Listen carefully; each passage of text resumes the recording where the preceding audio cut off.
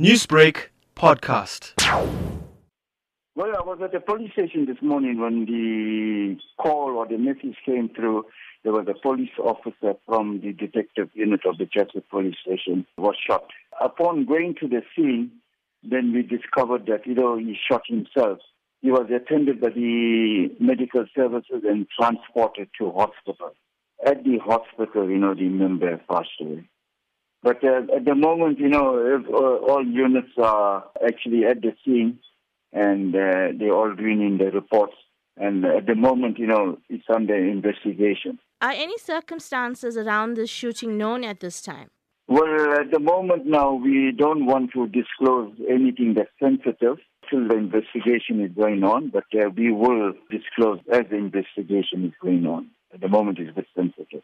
And what arrangements are now being made in the case? The South African Police Services, Chatsworth, is engaging with the father of the member. Do you find that the stress level of officers working at the Chatsworth police station is rather high and could have led to an incident such as this? I cannot speculate on that, but remember we have all different units at the police station in terms of counselling. There's also a psychologist based here. In terms of debriefing and in terms of anything that any police member that goes through, whether it's stress or whether it's family or whatever it is, we have units where they can go into and seek that necessary help.